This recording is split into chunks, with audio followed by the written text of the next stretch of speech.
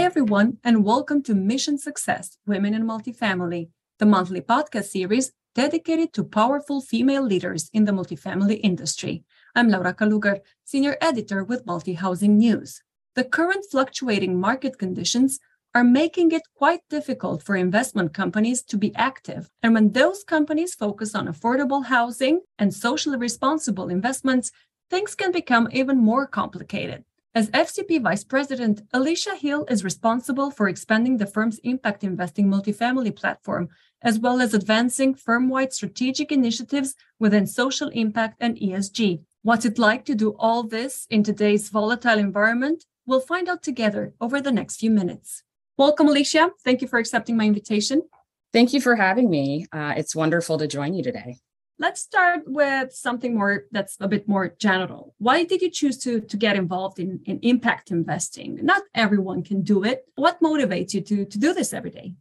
So my journey into the industry was very intentional. I started my career in the arts, actually. So I had the opportunity to spend a lot of time with a really diverse constituency of artists, philanthropy folks, and really had been around fundraising, but not in the conventional sense. So understanding where there's a capital need to support, to support an endeavor that provides civic good, public good, but isn't a conventional, it's not a conventional investment space. So I really took that understanding. And when I transitioned away from the arts, really wanted to be thoughtful around what does impact investing really mean? How do we make decisions? And also as a Black female, really thinking about the identity that I have as a person, the communities that I grow up in, the communities that my family and friends have grown up in, particularly in the US, and wanting to think through the investment landscape and how to make a difference. And so that was really sort of the beginning of my journey. And then ultimately, in terms of what motivates me every day, there's a lot of work to be done. I think, candidly, the industry keeps me up at night. There are a lot of societal challenges. There are a lot of gaps that persist in society, whether that be racial inequality, wealth inequality, inequality with regard to allocation of resources, depending on whether you're in an urban environment or rural environment. So there's this inequality aspect, or just a difference that's pretty visible. And so as a part of that, for me, I really thought, okay, when it comes to impact investing, the legacy in emerging markets is exciting and very interesting, but I really wanted to be able to deliver upon those goals and think about how to do well and do good in the United States, and the real estate industry, and in particular, community development and affordable housing provided a really fantastic way for me to very quickly tap into an industry that really had a lot of history that I didn't know until I really started to roll up my sleeves and get involved. Mm-hmm. And today there's this very volatile environment, and then we've just gone through a pandemic that changed lots of things, and I'm sure it also changed attitudes towards making social impacts. How much have those attitudes changed? So I think there's been a significant shift as a result of the pandemic. I would say that just generally as a society, there was this enormous destabilizing force that had so much uncertainty around it that it really impacted everyone. And it challenged our understanding as investors and as people with regard to who is essential, what jobs are essential, what is the certainty around, where you're going to live, sources of income, health, access to resources to support just surviving. And as a result of that, you really saw just a groundswell of momentum from a variety of stakeholders. So the legacy impact investors, as an example, so thinking about foundations, groups that have done PRI type of investing for many years, that's mission driven, those folks were well suited to activate quickly and very quickly be able to ideate products and raise funds around those mandates. But you also saw new entrants. You saw corporations who had workers who were really clamoring for a response with regard to the social need, whether that's related to the social injustice movement that was happening at the same time as the pandemic, or really just understanding families being, faced with challenges that they had to work through just to make ends meet. And I think the other piece of it, certainly is that we were all a captive audience. We were ultimately at home. You couldn't go anywhere. So you were not able to avoid being able to see globally just how impactful this was. And I think in particular, here in the US, we were able to see the disproportionate impact that the pandemic had on just being able to proceed through daily life for some of the most vulnerable folks. So folks that are lower income, communities of color, instances where the folks on the front lines were your hourly wage workers, individuals who don't necessarily have the same sustaining wealth base that other groups might have. So I think it really created a lot of momentum. And I would say also, just from a data point perspective, we saw in 2020, over $20 billion in impact funds. That number has grown over time. The industry today has grown to over $1 trillion as of last year, relative to the information that the Global Impact Investing Network has sourced. So I would say that you very much have seen growth as a result of the pandemic really catalyzing people moving forward and really contributing to the space. There have been some longstanding legacy players in the space, but you're now increasingly seeing individuals looking for ways in which they can access impact investment products. So you're seeing more retail products that are available for investors of varying levels. You're seeing institutional investors create dedicated sleeves in their asset allocations to go towards impact. And I think it's also important just to mention, the alignment between impact investing and ESG generally is a very special relationship, in that not every ESG initiative is necessarily tied to an impact investment vehicle, but ultimately impact investing can be a strategy or a tactic that asset owners, that fund managers, and that investors can seek through which to achieve goals that are related to ESG and that roll up to ESG. So we've seen growth also in the ESG assets under management globally as well. And in particular in real estate, which is where, I spend all of my time. Within the last number of years, as of the middle of last year, over 50% of real estate assets under management were ESG oriented for some of the largest institutional investors in the country. So think public pensions, large institutions like that are regularly investing in real assets. You're starting to see a lot of growth among that constituency around ESG investing. And then, of course, some of those would very likely include specific impact investments. Yet today it is quite difficult to be active as an investment company in this high inflation, high interest rate environment. What is FCP's approach to impact investing in this landscape, in this economic landscape? As a real estate investment company and really a multifamily owner-operator that's very hands-on and has been doing work in the space indirectly, I would say, for over 20 years since our inception, we really have been thoughtful around the fact that we ultimately own and operate a number of apartment homes across the country, and in particular, own and operate a number of workforce housing apartment communities. So as a result of that, we are very intentional in making sure that the communities that we own and operate are ones that are healthy, safe, wonderful places for families to live. And as a part of that work, I think, to your question regarding our approach to impact investing, our goal is always to have a positive impact on the communities that we serve and the communities in which we invest. But that goes a step further by really activating our ESG initiatives generally. And then, of course, having a dedicated investment strategy around the preservation of affordable housing is another way in which we do that. So we think around things such as, how can we impact the people that live in our communities through resident services? How can we impact the environment by being thoughtful around the best practices when it comes to sustainability improvements?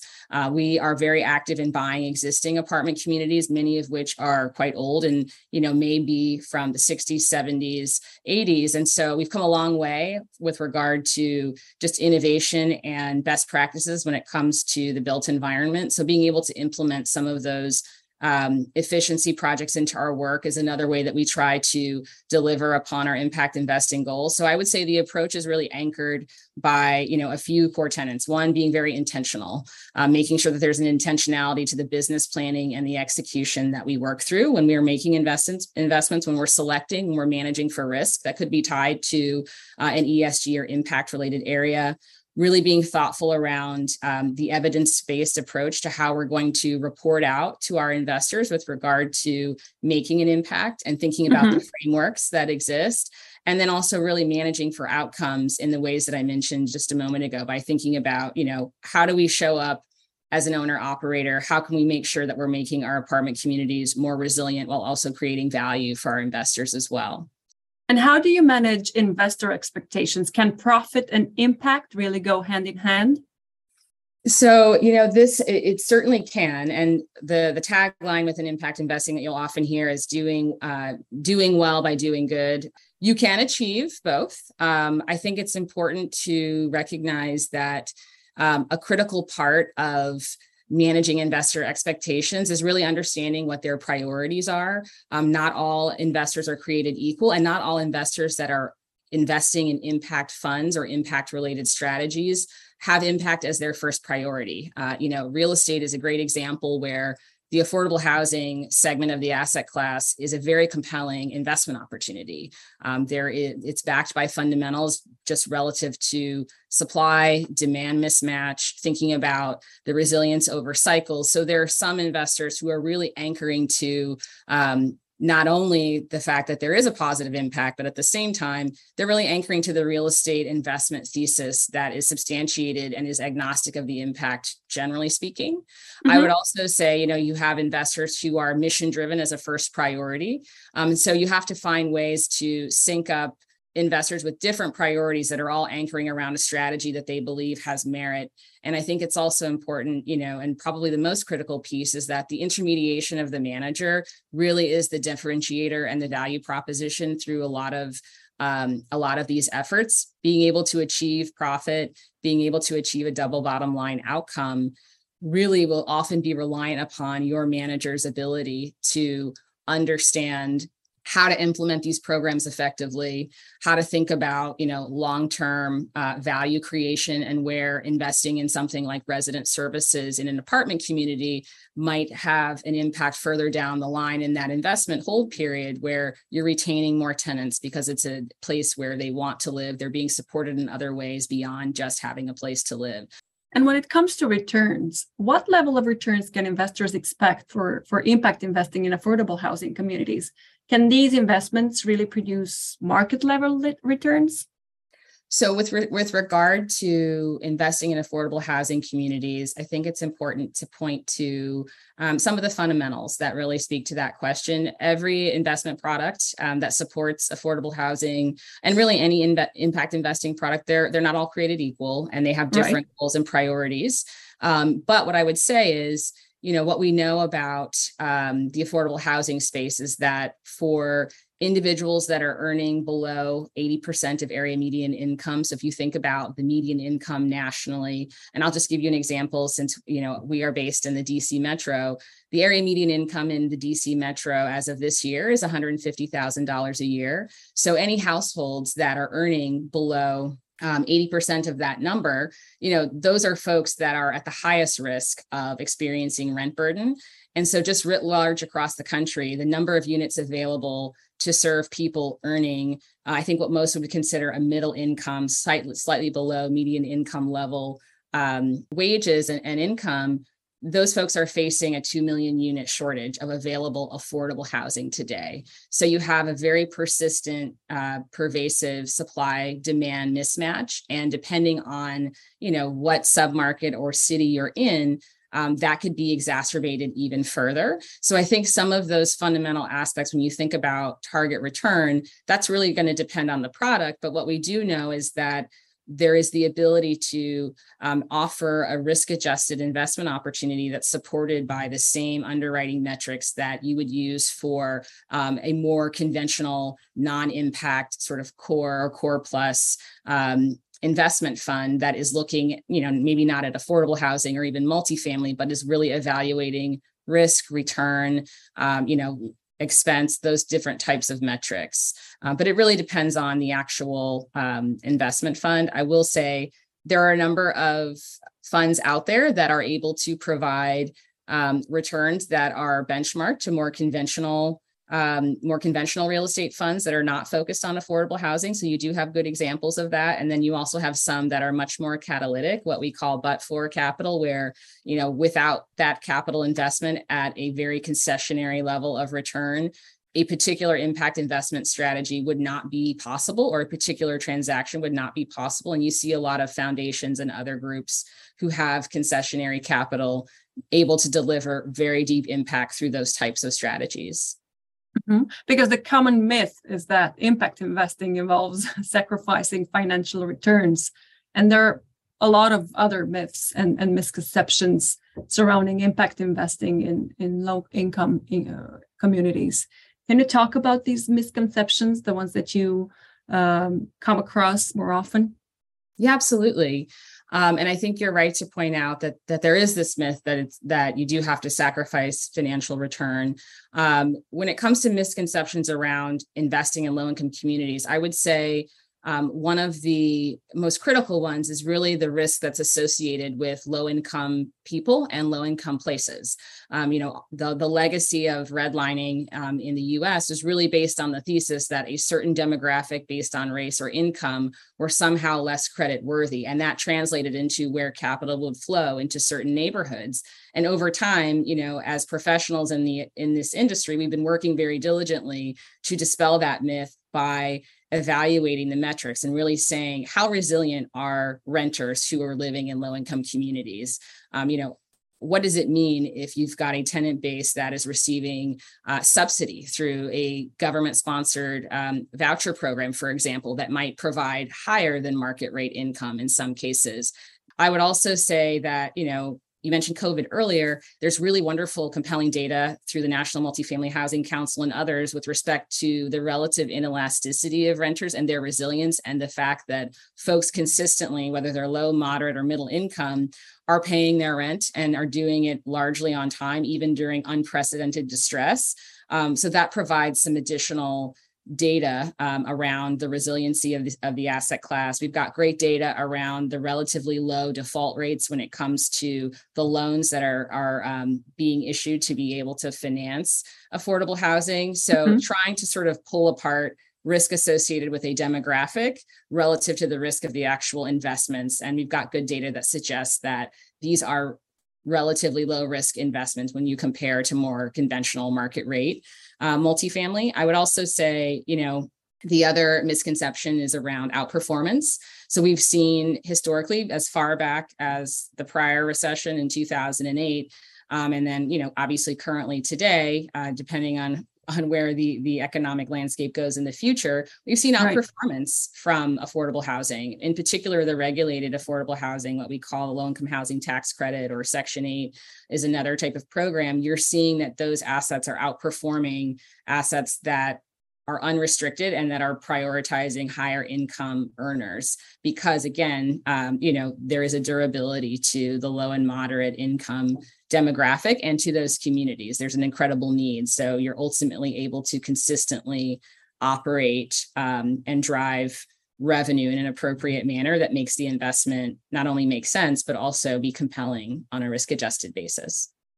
You have a lot of experience in affordable and workforce housing. What would you say is the most difficult thing about working in this industry today? In affordable housing, community development finance, and also impact investing, there are a lot of terms. There's a lot of nomenclature. We've got, big A or regulated affordable housing. We have naturally occurring affordable housing. We have attainable housing. So there's all these concepts trying to point towards an understanding that there's a segment of housing that's intended to be more attainable for individuals without being burdensome. So I'd say that is one challenge, is just a differing of terms and a lack of standardization across. I would also say, just fundamentally, affordability is a relative measure. The way that we think about it and we look at it is really as a percentage relative to a benchmark that's specific to a place, to whatever the incomes are in that place. Right. And there are some instances where what is definitionally affordable may deliver a very deeply impactful outcome if you're investing in a product in that particular area. And there are other areas where what broadly fits in the box might not seem to really sort of qualify as an impact investment or as affordable housing to someone else. A good example would be, in New York City, what definitionally qualifies as affordable housing when you actually look at median incomes. That's a much higher number than if you're looking at let's say Cleveland, Ohio, where that the benchmarks start to move around. So I think in particular, what is difficult is really helping investors understand what does affordable actually mean and what does it mean in this particular place. And I think a great way to get there as a fund manager and also for investors is to consider who are you trying to serve.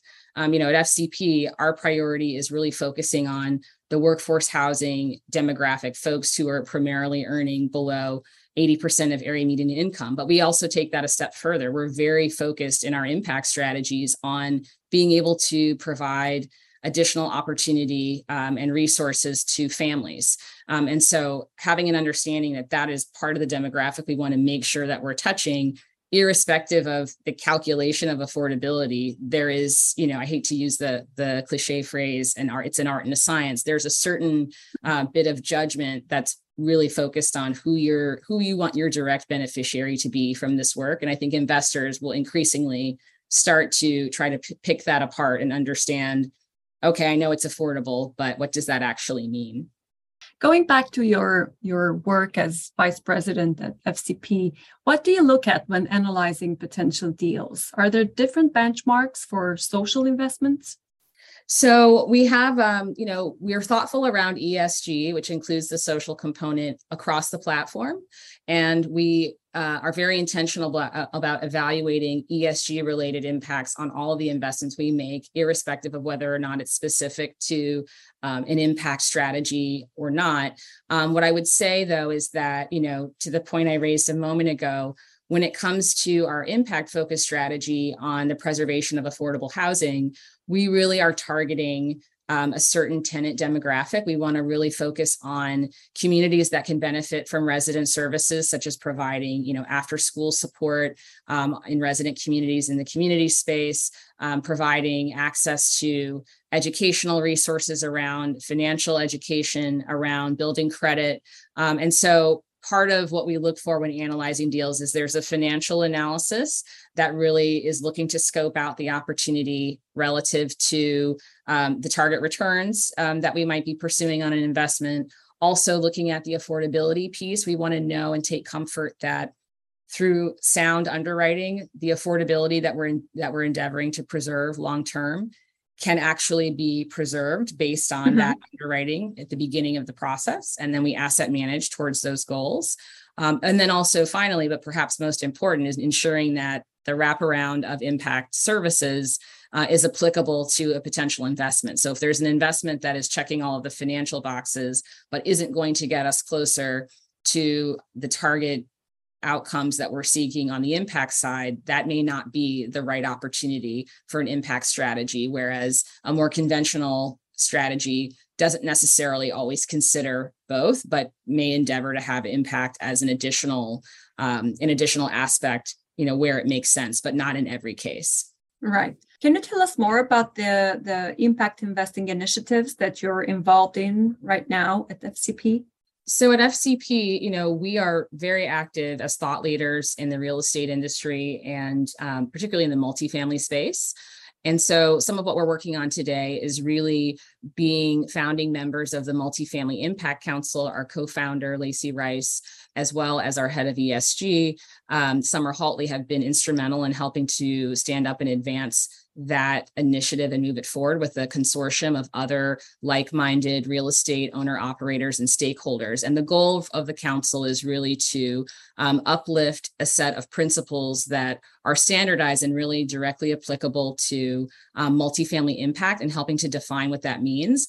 The goal really is to ensure that we're talking about how we deliver impact on a consistent basis across firms and across strategies, and also that investors will increasingly have a benchmark and data to rely upon to really understand that if they're investing with a partner who follows those principles, they can take comfort in the same way that investors may take comfort in, thinking about managers that are looking at the sustainable development goals, or that might, might ascribe to GRESB or some of these other frameworks that are within impact investing in real estate, but not necessarily specific to multifamily impact. And what are the most sought after impact related housing investment instruments today? So there's some really fantastic trends that we're seeing, within affordable housing, just generally, we've started to see an uptick in the number of funds that are open-ended. And these evergreen investment funds are really critical to aligning long-term mission with respect to preserving affordability or creating more affordable housing with the actual structure of the investment vehicle. Historically, there have been a number of closed-end funds that managers have executed with to do affordable housing related investments. The challenge, though, is that ultimately that fund has to be wound down as assets are sold. So the trend around the open-ended fund concept is one where there's quite a bit of energy. And I think we expect to see that to continue to grow. I would also say there's a lot of momentum around emerging manager initiatives that are really seeking to really improve the industry's lack of representation from women and people of color in leadership seats for investment funds or investment platforms and firms. And so you're seeing increasingly dedicated strategies or dedicated investment allocation that is intended to support a diverse array of talented and experienced investment managers to really just increase diversity within the real estate industry writ large. And then lastly, I would say, one that is more fledgling, but really exciting to see is around catalytic capital. So that's going to be really more anchored around the concessionary impact investment approach, where you are trading return for deep impact. And in those instances, you're seeing some really interesting investment funds that think through how to extend the value creation that's established by investing in a particular affordable housing community and extend that out so that the residents who contribute to the increase in value by residing there, ultimately being good residents, continuing to pay their rent, that they find a way to benefit from the equity that's created in the building itself. So we're seeing some trends around that. We're also seeing some trends around home ownership and single family rental, and thinking about ways in which those strategies can ultimately unlock access to housing equity in a different way for residents who historically have been locked out of the ability to purchase a home. So there's some interesting trends in that regard as well. And public-private partnership would be the last I'd call out.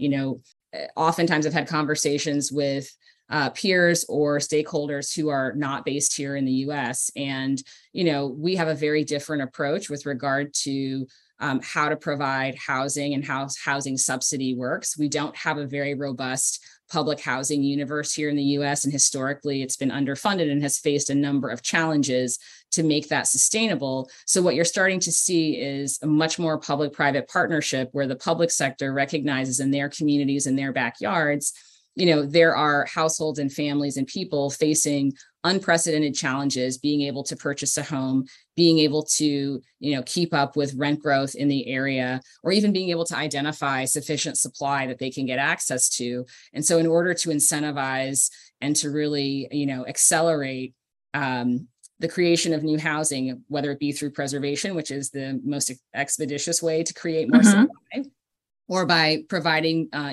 opportunity for new development, you're seeing the public sector in different cities, counties, different jurisdictions step forward and partner directly with private investors and private fund managers and real estate owner operators to say, how do we structure an actual investment strategy or an investment transaction such that we can deliver upon the goals that we have for our stakeholders, which are the constituents of the community, and that we can also leverage the expertise and the nimbleness of a practitioner and a private firm who really knows how to efficiently own and operate and invest in real estate. So we're seeing a lot of momentum through either dedicated programs, or we're seeing, opportunities where owner operators like FCP and others are stepping forward to really, be thought leaders and a partner with the public sector on individual investment opportunities or in very specific communities to really think through how can we work towards these goals together. And ultimately that begets new investments and new opportunity.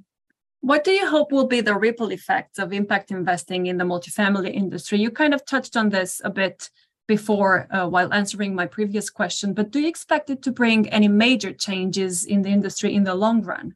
So I think, the ripple effects will be one that increasingly we'll see more investors with much more significant capital to invest in real estate, specifically interested in investing along the spectrum that would qualify as affordable housing, whether that's naturally occurring affordable housing or regulated housing. I think you'll also start to see that increasingly, whether an owner operator or fund manager is focused on impact or not, you'll start to see very intentional efforts around ESG related programming. So you'll see more sustainability projects and implementation show up because it will be increasingly be required. You'll also start to see that the focus on affordability will be the anchor, but ultimately investors and others will be looking for intentionality that goes beyond. What additionality are you providing?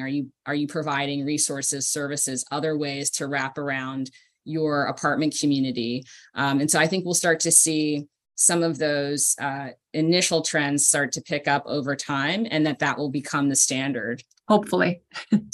Yes, hopefully. I hope so. And I think, just to point to that, I have more than hope in that regard, because, we have seen this directly and increasingly, I think others are seeing it as well, that the additionality point really does ultimately accrete to value. You are creating a better community that ultimately has more value. We're seeing more impact investors that are buying and selling assets, which means there's capital looking to find a home in those opportunities.